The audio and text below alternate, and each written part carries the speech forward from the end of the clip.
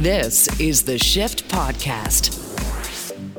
Today on the Shift Daily Podcast, big conversation for you. What does it take to catch a serial killer? Peter Valentin is a former detective and the chair of Forensic Science Department at the University of New Haven. He tells us what it's like to investigate these cases and why they're so different from other criminal cases.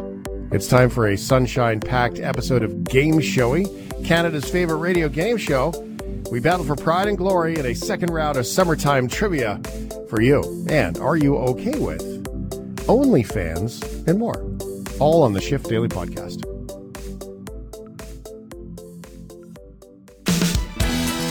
This is the Shift Podcast. I'd like to welcome back to the Shift a new friend of the program. His name is Peter. That was name and Peter coming together all in one in my brain. His name is Peter. Peter Valentin is with the University of New Haven, and he's a PhD. He's a former police investigator that got into the science and the teaching, which is fascinating in itself. That's backwards. Most people don't do it that way. And this is cool. So the official title is Chair of Forensic Science Department, Senior Lecturer, University of New Haven. And back with us. Now, Peter, we were talking about some other sciencey forensics evidence the last time we chatted. And at the end of that conversation, serial killers came up. And the evidence behind that, we've had a situation here in Canada where a notorious killer was moved from maximum security to medium security. And so it has caused a lot of uproar politically over how that happened when it wasn't really declared, I think, to families and so on and so forth, which is an opportunity for us to look at these kinds of people and how investigators find them. Now, Ryan and I were talking, and we're really excited to have you back. So thanks for being here. Appreciate it. Oh, Shane, it's my pleasure. Thank you so much. So the first question that I really wanted to ask about this was a question that we batted a ball around. And Ryan said, Ryan's very uncomfortable with this topic. Ryan said, are you going to ask Peter how to catch a serial killer or the mentality of a serial killer?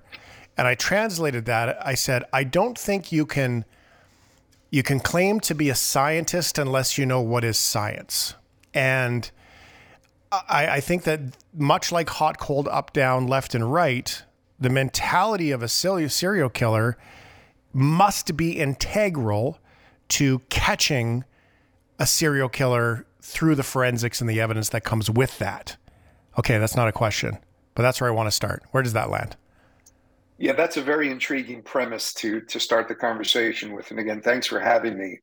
So I think what we need to do is we can separate the science from it, which is, if you want to think about it, it's the glue that holds the case together, right? It's the incontrovertible component of your case that, you know, if the evidence exists and if it points to an individual, well, then your case is solved, or at least the premise is that your case is solved. However, you know, in the beginning of the investigation, which is where these thoughts about, you know, what kind of killer are we looking for, you know, those are when we want to use the other type of science, the social science, the psychology, that is really the point of this discussion here. Now, those are a lot harder to use empirical evidence to prove, because ultimately what we're doing is we're, you know, in many ways, we're asking the person who is the perpetrator of this crime to give us insight into why they committed their crime. What are they thinking?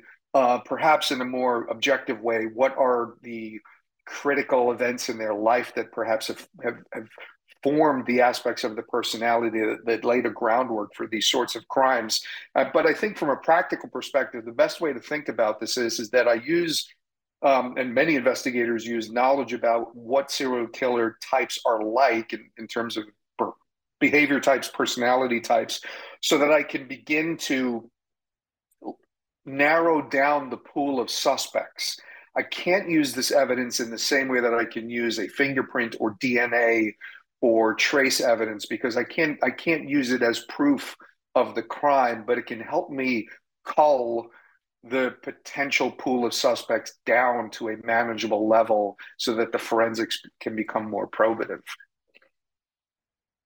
You need evidence that's digestible in court, indisputable, if you will, where forensics kicks in and, the yes is the yes, the no is the no to whatever percentile that science agrees in the agreement of it to be factual. To get there, though, and to find the fingerprint or find the hair follicle or the blood or, the sweat or whatever it is that leads you into the science, that must be the magic of the investigator. Last time we chatted, you said when you used to go into a fire, for example, or something like that, you were always looking for, okay, what did I miss here? What is it possible that I missed? That's the tell me something that I don't know that I don't know. And you have to be willing to embrace that. That's like going into a room as a lecturer, which you do, except as the expert lecturer with a PhD. You're getting up on stage in front of that class and you're basically saying, okay, I'm the stupidest guy in the room. I'm going to figure out who done it. Y'all tell me something. And it's kind of backwards, Peter. Oh, it definitely is. And I think one of the most interesting parts about this is, this idea that I can have what we would recognize as the most probative evidence, a fingerprint, a fingerprint with lots of detail that absolutely would be useful in a database. I can have a full DNA profile, but what if I don't know whose fingerprint it is? What if I don't know whose DNA profile it is, and those things are not in our databases?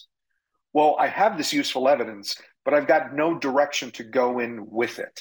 And the only way that extremely valuable evidence becomes probative in an investigation is if I can identify a potential source.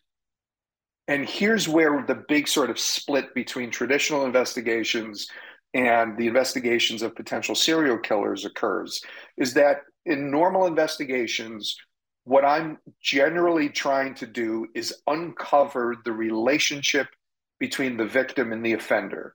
And the assumption there is that there is a relationship, and it's one that I'll understand as an investigator. Now, it could be in a relationship we'd all, just understand. It's a neighbor, it's a intimate partner, it's a coworker, it's a family member. It's something that just through dogged investigative work, you'll uncover the connection between your victim and your offender. In some cases, the connection is much more tenuous. Yeah. It could be two people in line behind each other at a store who get into an altercation. Right. And so, but the connection is there. It's through potentially credit card receipts. It's through surveillance footage. It's through something that's much less intuitive, but nonetheless demonstrable. When we get into the realm of serial killers, I think part of what the mystique about all of that is that there is no connection between the victim and the offender. And or let's say this, there's no connection that my typical investigative efforts are going to uncover. And so it very often, these cases are ones that initially go cold, because when we try all of our typical, techniques, well, they don't amount to anything. And they lead us nowhere valuable. But it would create a new set of connections in some fashion, wouldn't it? You just have to find what it is, i.e., there is some sort of psychology Oedipus thing going on, and my mom had brown hair, therefore victims have brown hair. Something bad happened to me in the woods in that province. Now I could be in a completely different province, but I'm in the woods where I run into this victim, and so on and so forth. So there would be maybe an even more vague connection, not predictable. Maybe it's a hindsight scenario now that I say that, but there still becomes a bit of a connection in the investigation of just figuring out, okay, well, why is it this person? If it's an active serial killer scenario, that would be integral, wouldn't it, to figure out what the motivation is to continue? Well, sure. I think one of the places we start, and if we're dealing with the typical investigation, none of these things are necessarily relevant, because we uncover the connection so quickly that there's no need to really dig into what a lot of people would understand as victimology. What is the relative risk level of the victim Do they engage in a high risk lifestyle? Do they reside in a location that is less secure, less safe? Like, what are the aspects of the victim's behavior, lifestyle, and so on that might increase the likelihood of them being exposed to or coming across a person like a serial killer? And so when our traditional investigative techniques fail to uncover the connection we're searching for, we begin to pay more attention to particular components of the victim. And you reference hair color and perhaps other attributes. Those might become relevant later on as we begin to look to connect cases that otherwise would seem disconnected from each other.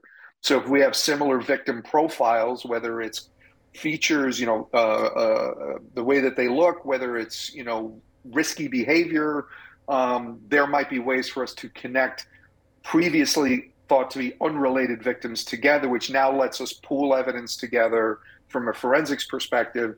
But it begins to give us a sense of who is the perpetrator choosing, or who is the perpetrator trying to connect to, meaning are they frequenting the same area of the neighborhood? Are they trying to cross paths with a particular type of person? And here you can think about, drug use or promiscuous activities.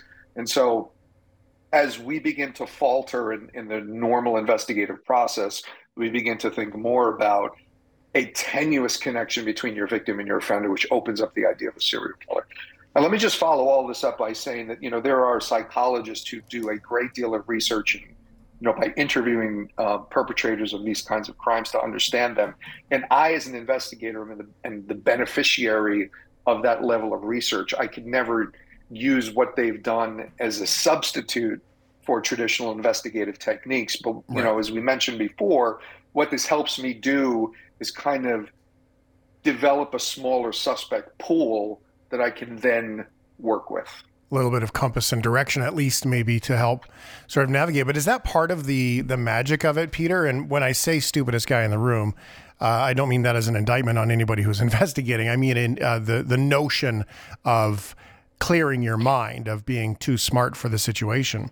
That in the investigative process, if you get to those points where you talked about, connections like hair color or whatever it might be down the road, if you leapfrog too much and get to that point too fast, is that part of it where you have to go, whoa, we got here too quickly?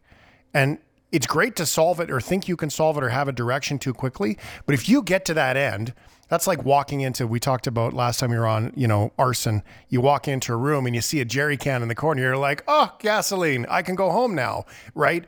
When that's probably just coincidence or maybe a contributing factor, but maybe you're missing an awful lot by doing that. In serial killers, is there an element of, whoa, we are getting this way too quickly? This is way too much leapfrogging over info. We need to rebuild this. Does that happen? Oh, it definitely does. And it's one of these, and you'd mentioned my background, which is, definitely unusual in that I was a scientist who became law enforcement. So that's not the typical career trajectory.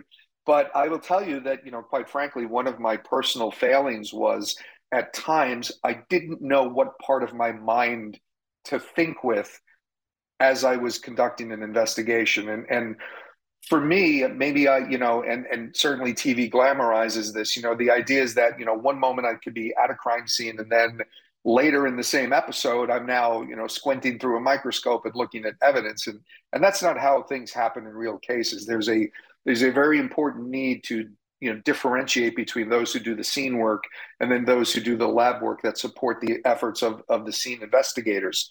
But in my particular situation, if I am thinking like a forensic scientist, I want a lot of information before I say something that's very limited, right? Because I want data. I want to think carefully about what that data can, let me say. And I don't want to go any further than the science would allow. But, and that sounds like, oh, good forensic science. But if you think about it, that's the antithesis of what an investigator does. A good investigator makes huge leaps in logic based on very, very small pieces of information that they very often correctly and intuitively think make a scenario more likely than not, right? So the idea of the jerry can in the corner of the room to a trained investigator is suggestive of an intentionally set fire. Why? Because their experience tells them so. They've spoken to people, they've seen enough photographs, they've been to enough scenes. As a forensic scientist, I work the opposite way. I need a lot of information to say something very, very narrow. But as a detective, you look at very narrow bits of or very small bits of information, and you make grand sweeping judgments about what those things mean. And for me, if I didn't know what part of my mind I would be engaging, I'd either be too late to the party because I'd be thinking like a scientist when I should be thinking like a detective, Right. or conversely, I'm way ahead of everybody because I'm thinking like a detective when I should have slowed down and thought more scientifically. And the trick for me was to know what part of my brain am I supposed to be engaging in? What kind of thinking is appropriate under these circumstances? Whew. And if you don't know that, you could make a big mistake. You could either not say enough or say too much. Well, and that's interesting because I picture it when you talk about that, the scientist versus the investigator as like a funnel. That's what came to my mind, right? Is that investigator wants that funnel to get really, really wide and feed all the hopper of info, and I'm going to narrow it down to this tiny little feed, and the opposite being true for the investigator, where they're going to take little bits of info and then look at all the wide scope of what could be going on here. The one thing, though, that seems to be the same, at least from the conversations I've had from colleagues of yours and peers, is that there is an element of, wait a second, that kicks in. I mean, there is that gut. I mean, you talked about intuition and being able to take it somewhere. I would say that what I'm observing, at least, is that there is that element of intuition and gut that makes you stop and go, okay, something's not right here with what I have. Step back, reevaluate, whatever that looks like. Do they both have it in common, though, in order to get there with serial killers and these not typical cases? I mean, maybe it is for typical ones, too. Oh, absolutely. I think, any good investigator has had the sense at some point in their career that things seem like they're falling into place too easily. And rather than being encouraged by that, that's actually something to be cautious about. Because, you think about, as human beings, our need to create order out of chaos. And could it be in this situation, am I taking information that otherwise doesn't fit together? Am I jamming it together? Like you said earlier, square peg in a round hole. Am I trying to force this information into a scenario that I've recognized from my previous work? And I'll tell you, one of the most interesting clarifications about all of this I got, not from anybody who is an investigator or a forensic scientist, but actually was an English professor who told me about something called master plots. The prototypical stories that we've been told over and over again in our lives and in pop culture. And if any of your listeners have ever watched a movie and felt betrayed by the outcome, it's because you were sold a master plot and they did not deliver the conclusion that master plot was supposed to have.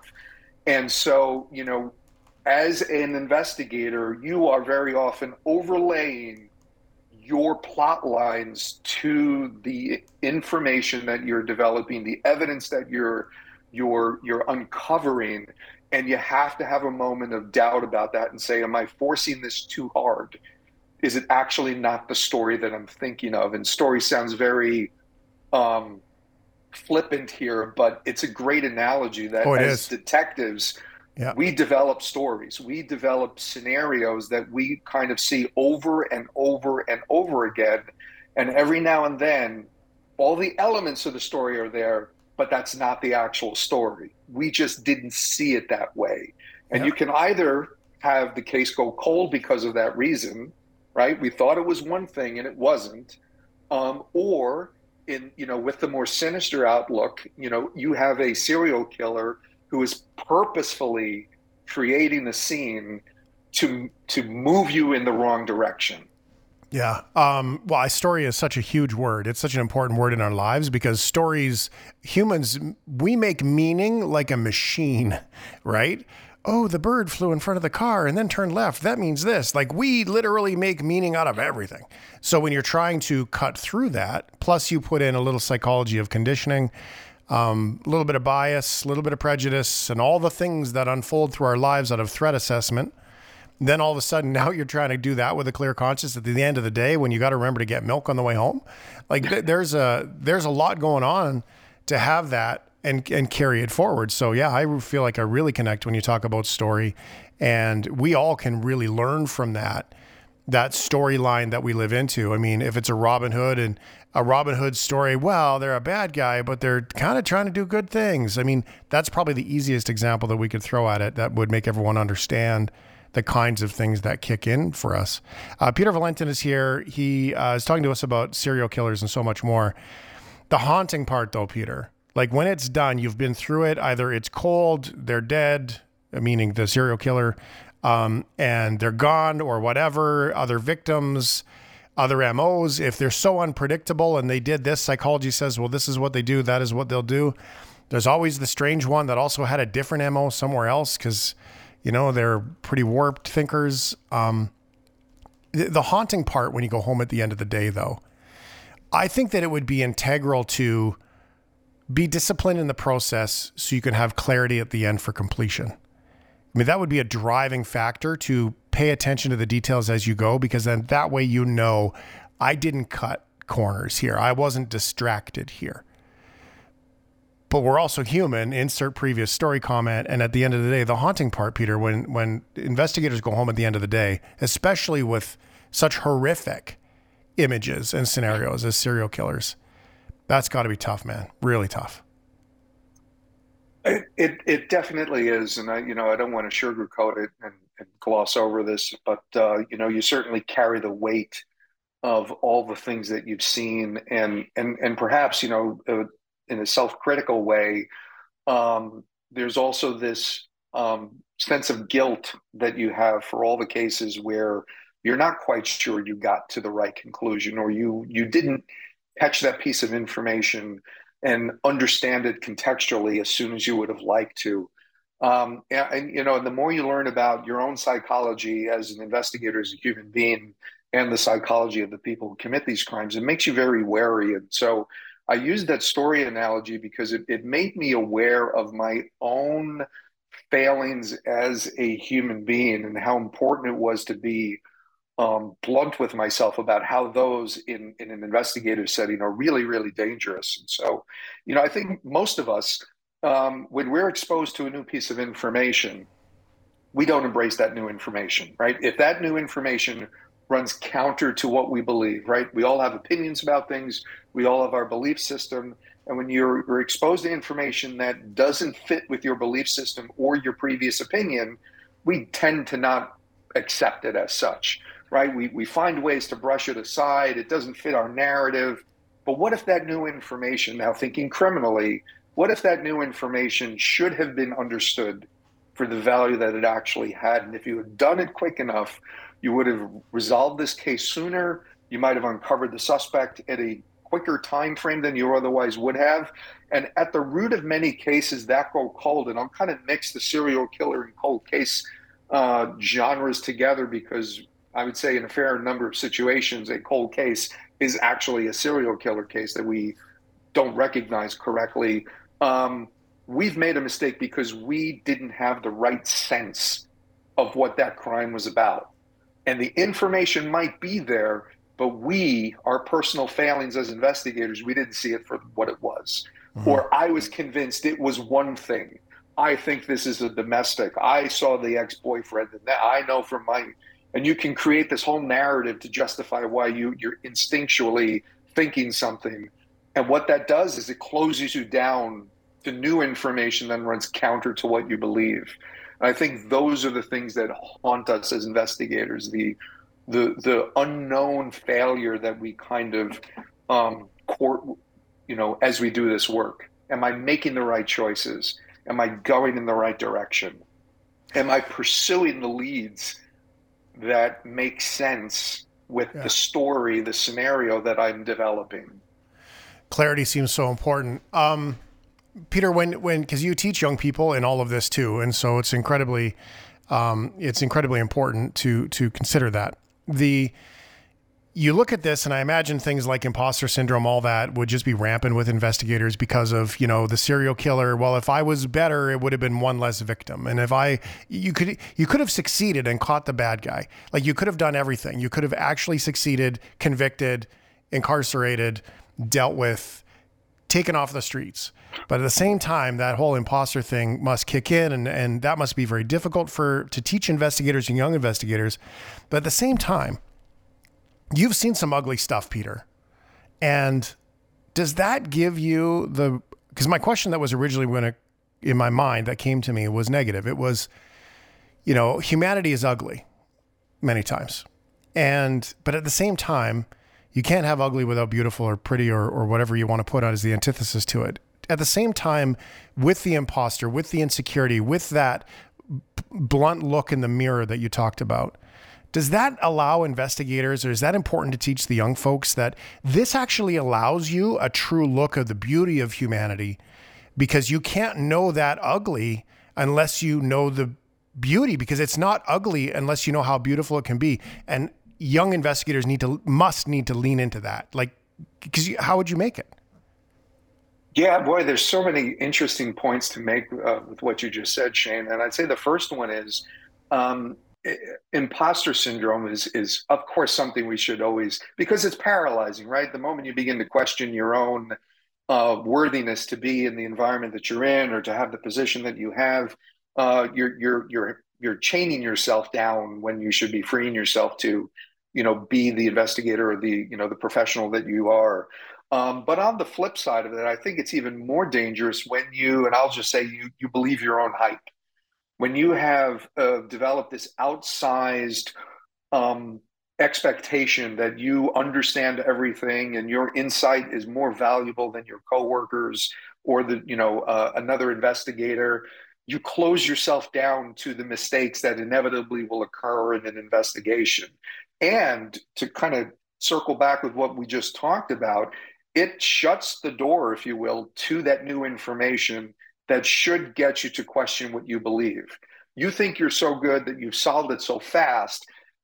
What do you do with this new piece of information that we're all looking at, we all recognize should be important, but you're dismissing it because if you understood it for what it was, it would mean that the theory that you've developed has to be wrong.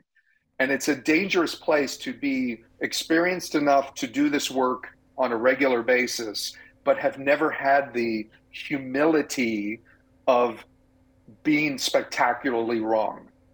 And when you finally get to that point, you develop this, it's almost like this dual sense of self, where on the one hand, you have a great deal of confidence in your abilities, but you also have the humility of knowing what it feels like to be wrong.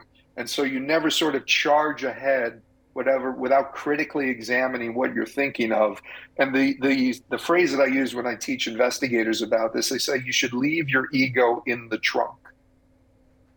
Go to the scene, be the intelligent, competent, confident investigator that you are, but also leave the door open to having your coworkers or somebody else part of the process pointing out something to you that makes what you just thought spectacularly wrong. Because it's only through that process that we engage in collectively that we'll get to the right answer.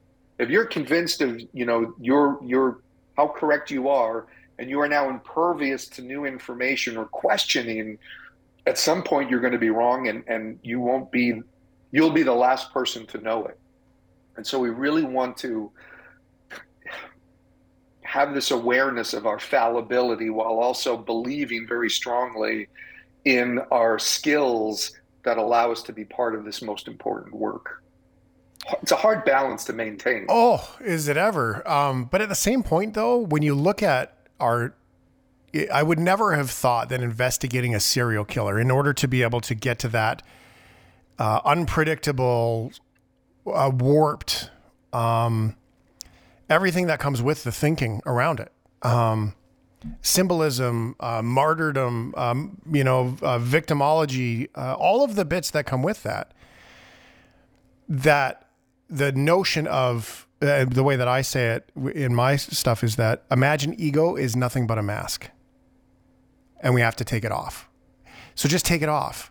And, but like a wholehearted, healthy human to be able to discover an incredibly not wholehearted, unhealthy human, right? You see the balance to it. And as I get older and as I mature in life, I am very much learning that I want to be that guy. I want to be the dumbest guy in the room, and I want to be proud of it. And I think that that's a cool, it's cool to hear that that's such an important part, that clarity is such an important part in this world. I think that's fascinating, Peter. Fascinating. Huh. I wish I could tell you that I spontaneously arrived at such a clear vision of how I needed to do this work, but I've made spectacular mistakes along the way and learned a lot of those lessons the hard way. And I would say I'll leave your audience with one last one that I think is really, really valuable, is that, trying to apply your own sense of logic to understand the actions, the motivations of other people will always leave you wanting. Because your sense of logic is, of course, internal to you. Yeah. And from an investigative perspective, if you try to say, well, I wouldn't have committed the crime in this way, you're imposing a very detached, objective, logical framework and decision-making process to an event that was most likely chaotic, at least somewhat spontaneous, and generally not very logically organized. Yeah. And so, of course, you'll go in the wrong direction. Well, and you can apply that. We can take that out of conversations of serial killers and just go right into our partnerships in life and say that, if you're trying to anticipate someone else's logic, see earlier comment about all of the stories that we insert for all of the things, because you don't have their stories. You didn't live it. It's fascinating. Peter, thank you so much for being here and sharing these insights. It's refreshing. I think it's inspiring. I thought it was going to be dark, to be honest, and I find it far more inspiring than it is. So thank you for that. Oh, my pleasure. Thanks for having me, Shane. This is the Shift Podcast. It's time to play Canada's favorite radio game show. Ooh.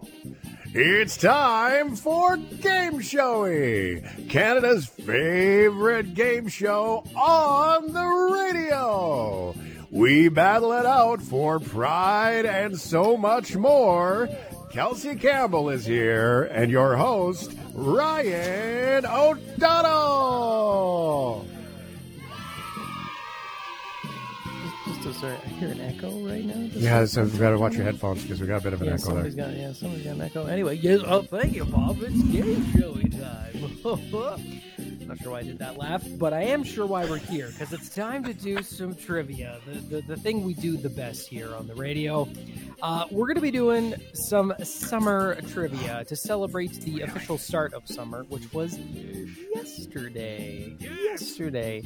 Yes. Now, I know you're probably wondering, Ryan, didn't we just do this? Oh, don't worry. We've got a fresh batch of questions, a fresh batch of categories, and new prizes. Here's how it works if you're new to Game Showy.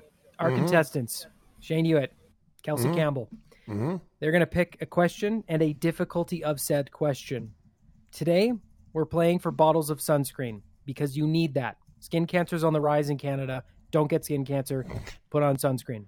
Good lesson. 1 bottle of sunscreen is an easy question. 3 is a hard one.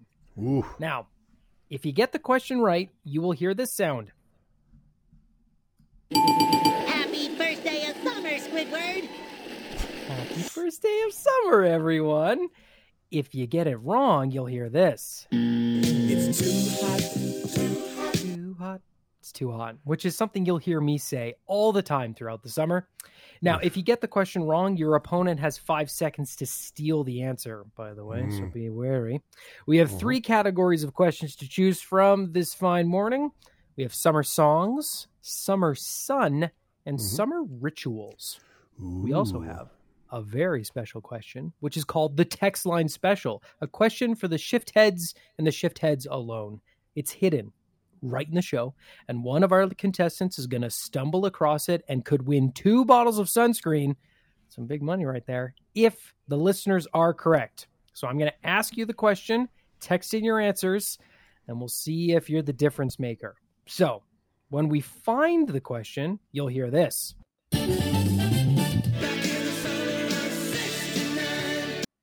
Well done. Okay, so when we hear a little bit of Bryan Adams, we know it's time. 877-399-9898.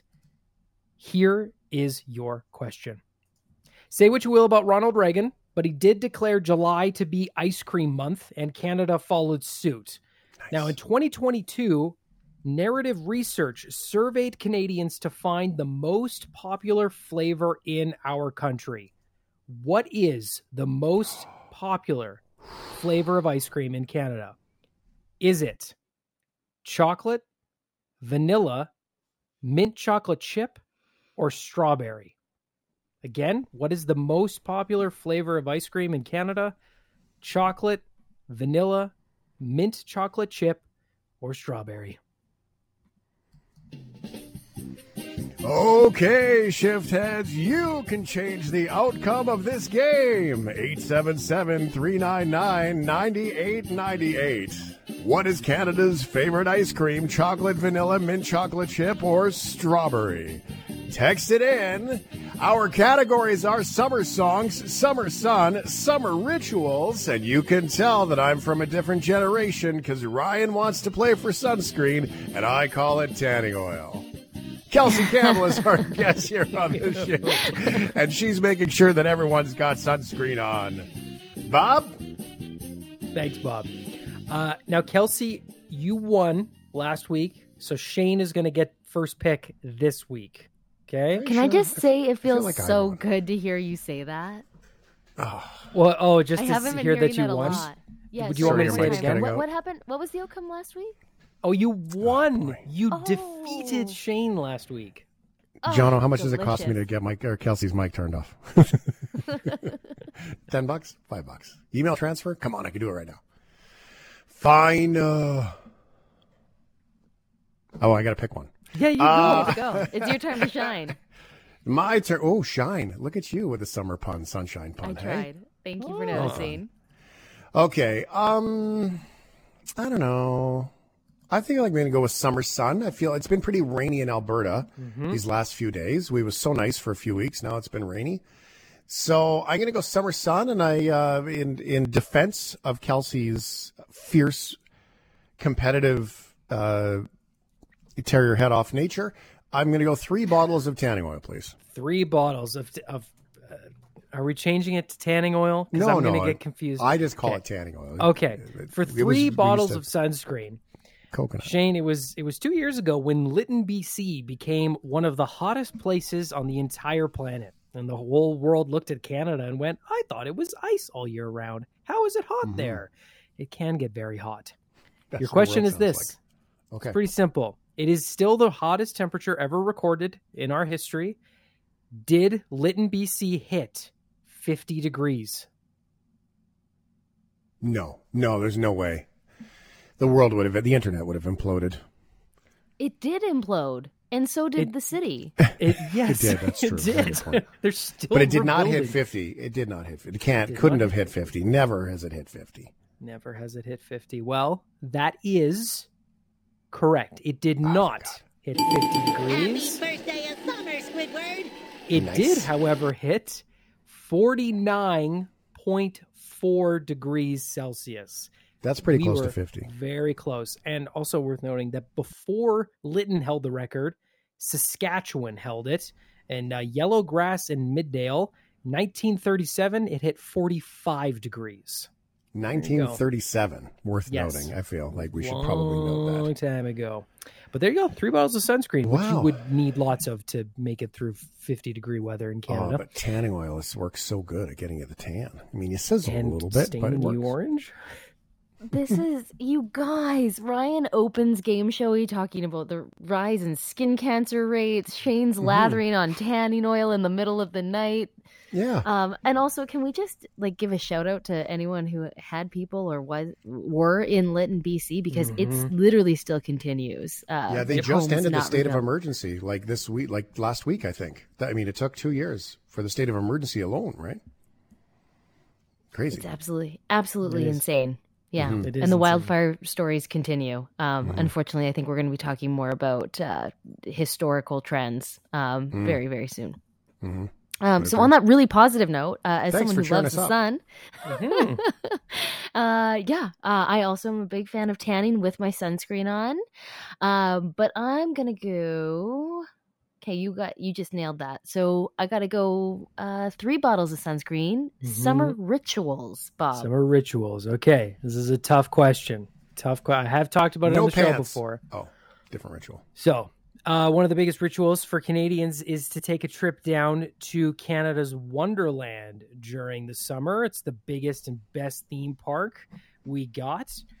Now, its biggest roller coaster has a summit that reaches almost 100 meters high. It goes almost 150 kilometers per hour. And if you wanted to walk to the top of its hill, it's 430 steps. It's a beast. It's also blue.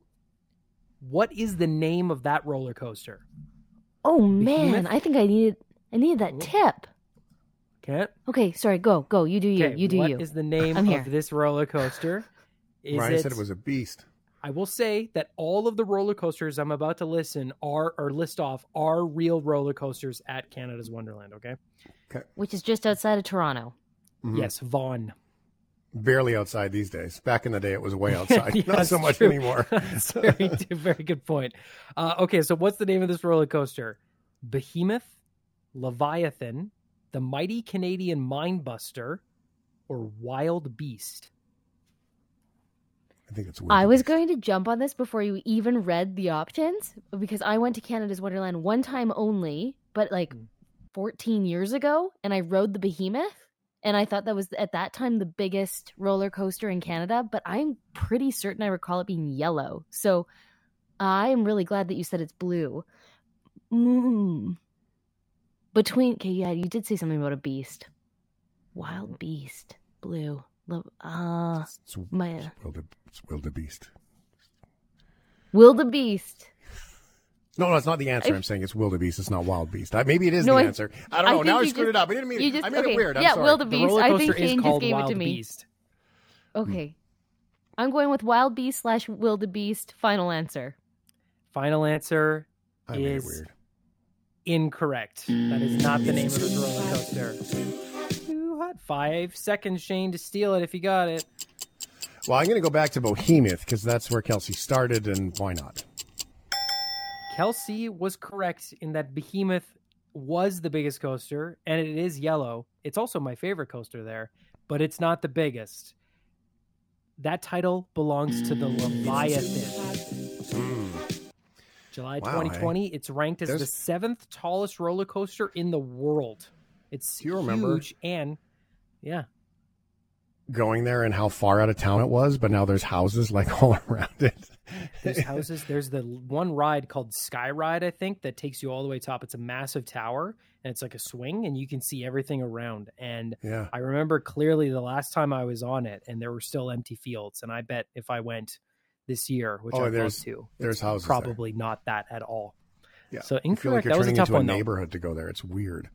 Yeah. Okay. I don't know the area well enough, but I'm glad that you're giving us this little tour of Canada's Wonderland. Tell us more about urban sprawl in the greater Toronto area. Okay. I feel like this is awkward here. I feel like You don't want to beat the crap out of me right now? this is my niceness is kicking You in wanna here. keep it tight. I do. I don't want to be mean. But at the same time, I don't want the regret of Kelsey crushing my soul. Don't let up. I don't need your sympathy. Okay. Ryan, I'm wondering if I could check on the score before I start. It's 3-0. Don't get too excited. All right. Oof, wow. Hey, sharp. Okay. Well, then in that case, you guys are both making me go for 3 bottles of tanning oil, please. Summer songs. Okay. This is a good one. I found it. I found a list, and it was an interesting list from Rolling Stone magazine. In 2022, they collected what they thought were the best summer songs of all time. Which of these songs did they pick as number 1? The best song of the summer for all time. Is it California Girls by the Beach Boys, Snoop Dogg, Gin and Juice, Alice Cooper, School's Out, Len, Steal My Sunshine, or none of the above. Okay, so this is a A, B, C, D, or E scenario, apparently. Yeah. Well, because Ryan Or loves the add your Beach own. Boys. Ryan has his music taste is very clear and easy to identify. It's the Smiths and the Beach Boys because they're very similar.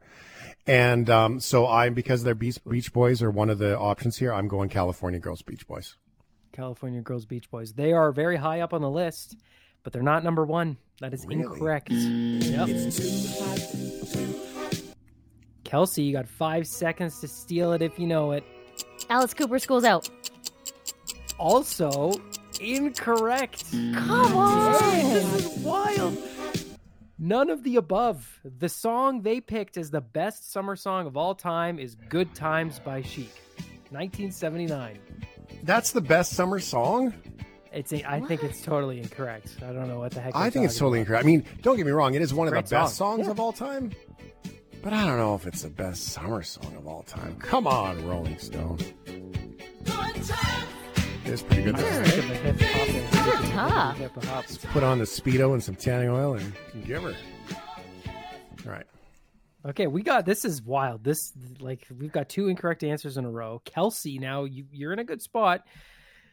It's your go. I feel good. I've never felt better. Okay. Okay, great. I can love the feel the confidence. golden rays shining down on me. I am going to go with, I had no success with Summer Rituals, Summer Songs, had no idea. So I haven't had a shot at Summer Sun yet. I'm going to go You've for had 2 no bottles success at of all. sunscreen. Just to That's be true. clear. Yeah. Thank you for the clip. 2 bottles of welcome. sunscreen. Summer Sun. On average, which is the hottest city in Canada year after year? Victoria, BC, Toronto, Ontario, Montreal, Quebec, or Vancouver, BC? Which is the hottest? Man, if you've ever participated in summer in Toronto and that humidity, it is hot. It's hot, hot, Brutal. hot. But Sticky. as a British Columbia girl, I'll tell you right now, it's not Vancouver. I still think they set records of how much rain they get through the summer. I'm thinking Victoria, Sunshine Coast. I think there's a name for a reason.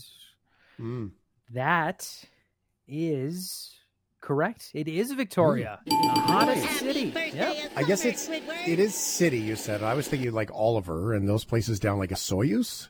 Mm-hmm. No, But I guess those desert probably country. aren't cities, right? yeah. So the top 10 we're It gets we're cold. top list here. So Victoria, and then it's Abbotsford, Kelowna, and then this one surprised me. Windsor was number 4. Vancouver's actually number 5. So they have some long stretches of heat. Yeah.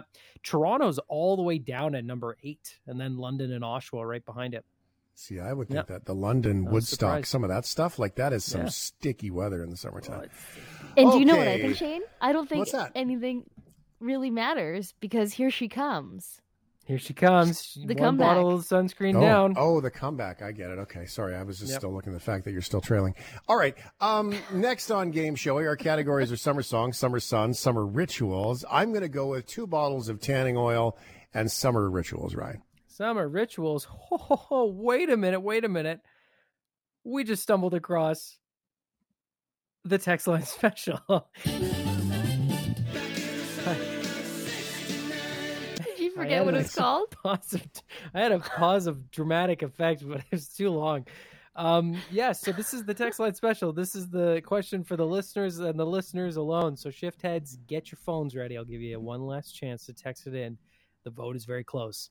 877-399-9898. The question is this: what is the most popular flavor of ice cream in Canada? The options: chocolate, vanilla, mint chocolate chip, and strawberry. Strawberry. I was very surprised when I saw the actual stats, and the text line is neck and neck. It is between 2. It's between chocolate and vanilla as the most texted and answered. Like, so many. However, leading by 4 texts is chocolate. Chocolate is in the lead.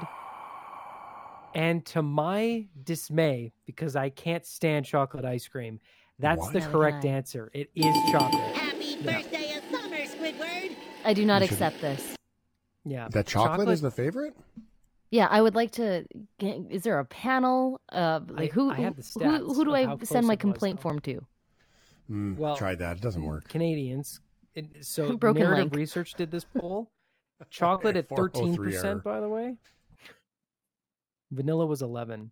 And then mint chocolate chip was in third. Strawberries all the way down at number 8. I was like, I That's thought 'cause people hated mint No, chocolate that's chip. fake strawberry. See, real strawberries, amazing. Fake strawberry, Yeah, I know it wouldn't that's- make it onto the top list, but something I didn't actually know that adults still enjoyed was cotton candy ice cream, and I can tell you it was my only pregnancy craving for really? and I had cotton candy ice cream every single day of my pregnancy. Yeah. That's amazing. And now I can't look at it. I don't want to hear. Oh. I don't want to hear Oh, about it. never I don't again. look at it. I don't- Oh, interesting.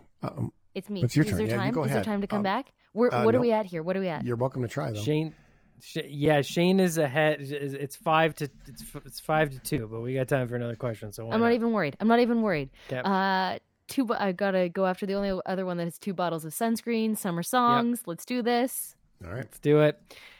Kelsey, the question is this. What was the top song of the summer the year I was born, 1996? Is it The Macarena by Los Del Rio, Santeria by Sublime, Always Be My Baby by Mariah Carey, or Wannabe by the Spice Girls? Oof. You're asking this question of like the Canada's #1 speaker dancer in the bar. So which I of know the this one dances? with a great deal of certainty, but I do want to add I did do an airband to Wannabe, but that's not 96. I'm going to go with Macarena. To my dismay, once again, unfortunately, yes, the year I was born, the biggest song in the world was the Macarena. That's correct. Happy birthday of summer, Squidward! I wanted to make some sort of that was a comment big about song. Shake Those Hips, but I'm pretty sure that's an HR Infraction. issue there. Hey man, if my Speedo comment earlier was not, then you're good. I think you're covered. We did get a text that said that Mungo Jerry should be the best song of the summer of all time, which I would say is good, except there was a remake of that came out that probably graduated to more audience than that, and that was Shaggy's. Same song, right? Yeah. I know Kelsey danced let's to this just one do on a this all speaker, night, guys. right? Let's dance. This is good. All right. Well, I guess that's the end of the game show, hey? That's the Ryan, end do of we the have a game total? show. Do we have a total? We do have a there? total. We do have a total. Yeah. The total. You know what? It sounds like we ran out of time. Maybe No. we'll try to remember the total next week when we rejoin on the shift. All right. Thanks, guys. Oh, All we right. can push pause.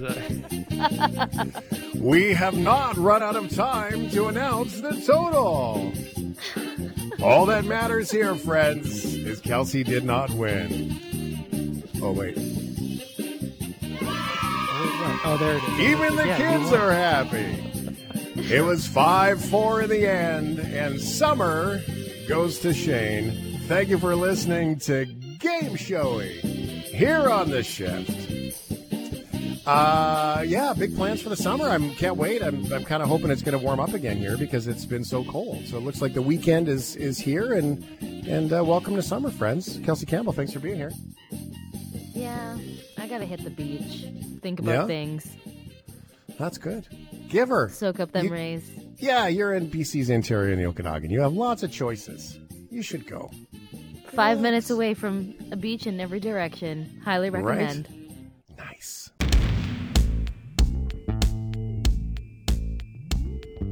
This is the Shift Podcast. Are you Okay. Okay. Are you okay with? John O'Chung is in downtown Vancouver. That's not an "Are you okay with" question. I mean, it doesn't matter if we're okay with it or not. That's where he has to work. That's where his studio is. Ryan O'Donnell is in downtown Calgary, just thriving.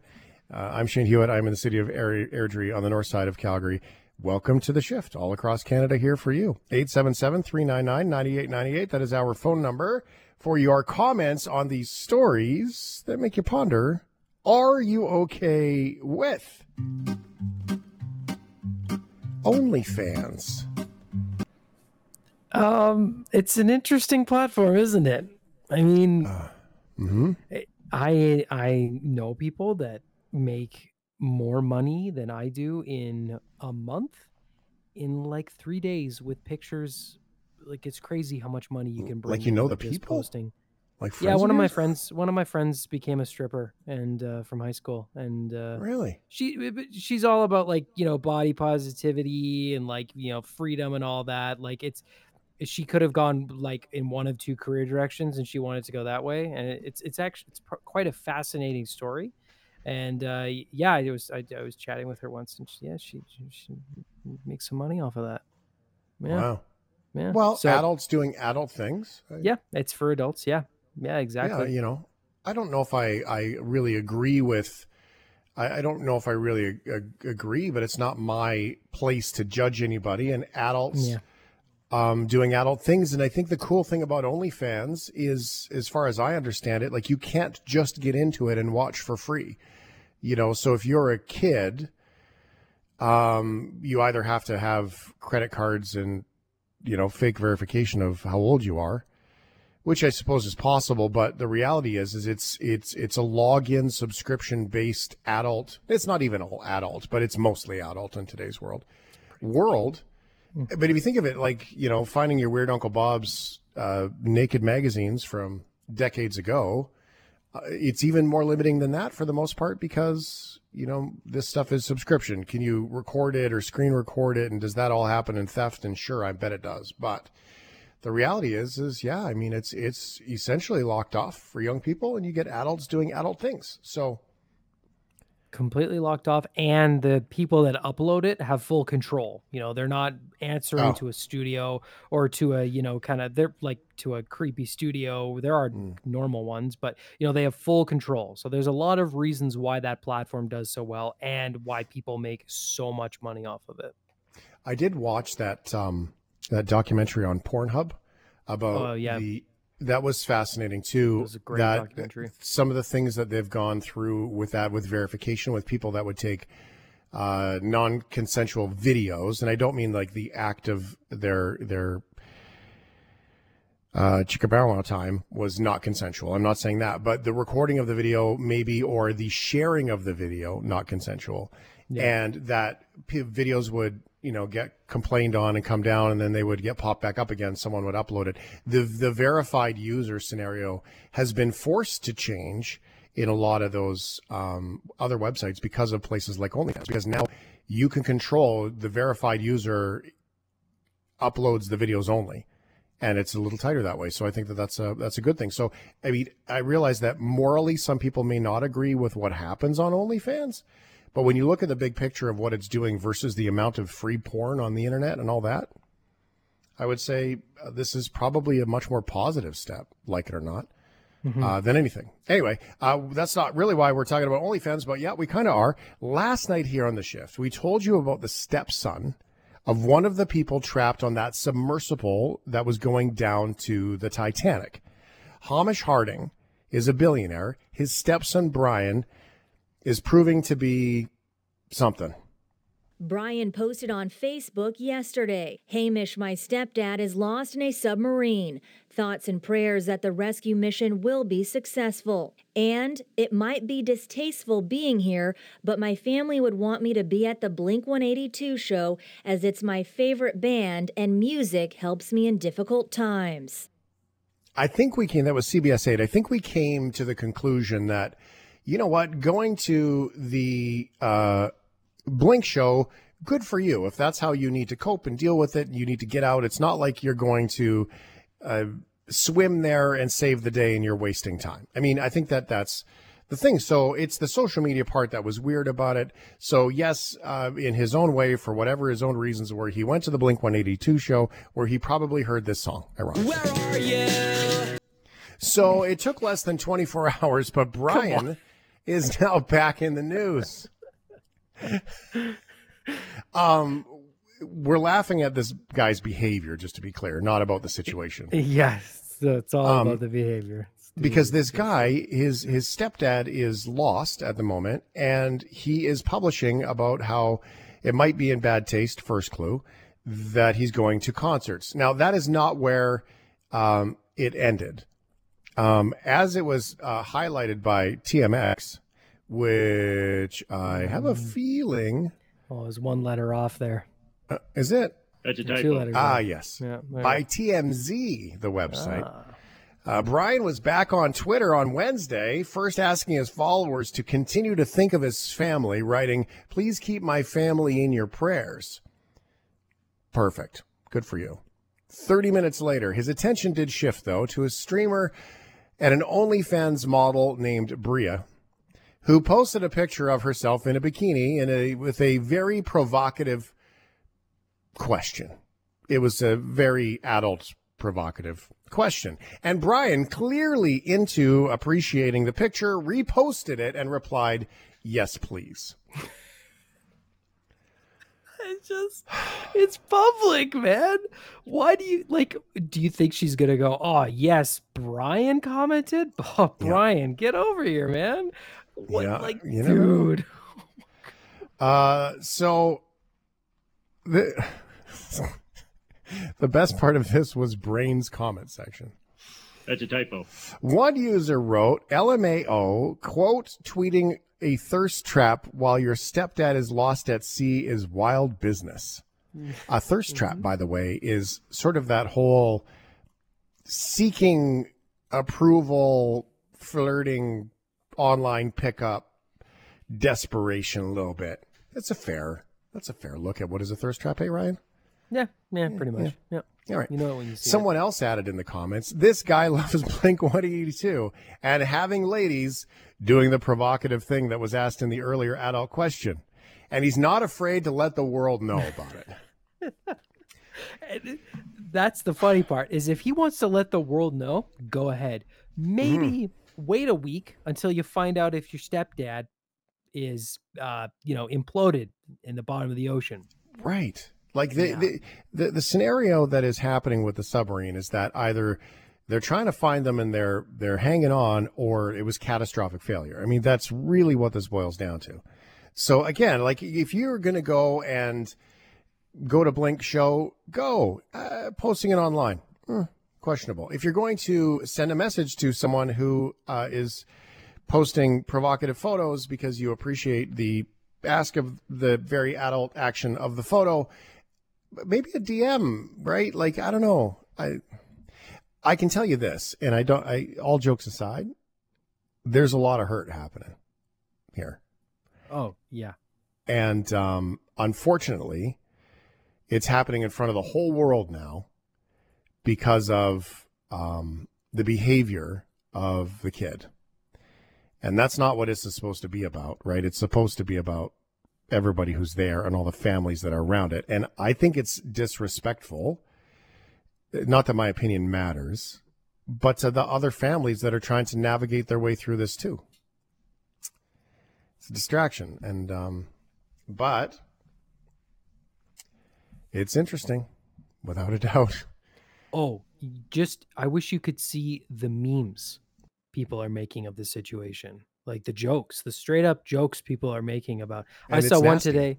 It's nasty. I saw one today, and it was the Titanic getting ready to add to its kill count, and it was a video of LeBron James stretching before a game. Like that's kind of the tone of how ridiculous the situation is, and how It's nasty. I think also the fact that it's all a bunch of rich people on board has a lot of people feeling less sympathetic, but it doesn't take, just because they're rich doesn't mean they're less human, like there's right, a and lot their of family cares really, less about them. Yeah, see, there's a lot of really, and that's the thing, Brian's actions here are not helping that image. They're making it way worse, making it I would say. easier to make fun of it. Yeah. There was one that I saw, just to give some context of how nasty it is. There was him and the Blink-182 background, and all it said was #inheritance. Like that's the kind of stuff that comes from this. Is it healthy that people are making fun and doing? No, I would say there's a lot of unhealthy with jealousy and all the things there. Hurt people. But at the same time, you also can't, you can't get mad at people for reacting when you're doing things that morally people feel like are offside. There's nothing good about this story. Nothing good about it. But again, it's interesting. That's for sure. Thanks for listening to the Shift Podcast. Make sure you subscribe, rate, and review the show and share with anyone you like. Get it on Apple Podcasts, Google Podcasts, Spotify, and CuriousCast.ca.